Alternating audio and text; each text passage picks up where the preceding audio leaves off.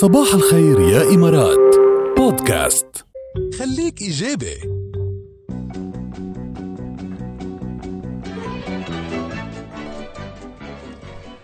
شو هنبقى إيجابيين؟ مثل العادي نحن شي مرة ما بنكون إيجابيين. بلا أكيد. طيب معقول.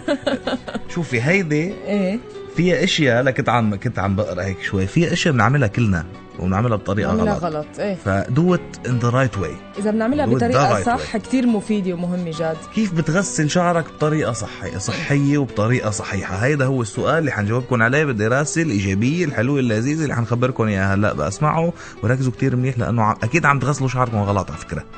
هلا انا بس بس غسله كل سنه عن جد بحس بعملهم هون يعني بيمرقوا معي. طيب يلا.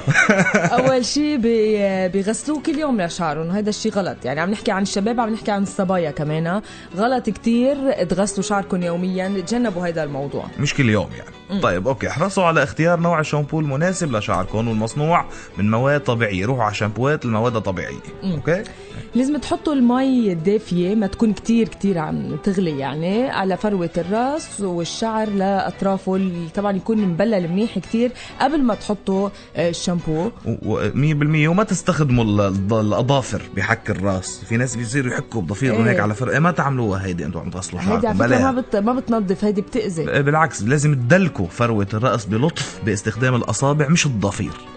وترجعوا تشطفوا الشعر كتير منيح بالمي الدافيه. على طول ما نقول الدافيه، مش اللي عم تغلي، مش السخنه كتير يعني. وحطوا الكونديشنر هيدا الملطف هيدا للصبايا يمكن اكثر على منتصف الشعر حتى اطرافه، مش فروه الراس او الجذور، واتركوه له 4 دقائق. يا الله جد كنت عم بحكي انا وحدا بهذا الموضوع. قام تقول لي انا بحط الكونديشنر من فوق لتحت. قلت لها انا لا، انا بعرف انه بحطوه من انه بس على اطراف الشعر. 100%. قلت لي لا بيصير انعم.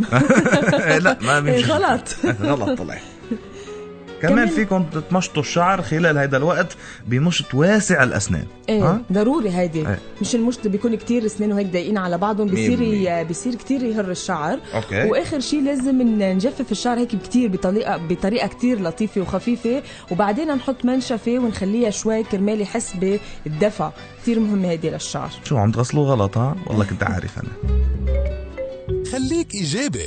حلوين هالتبسات على الصبح.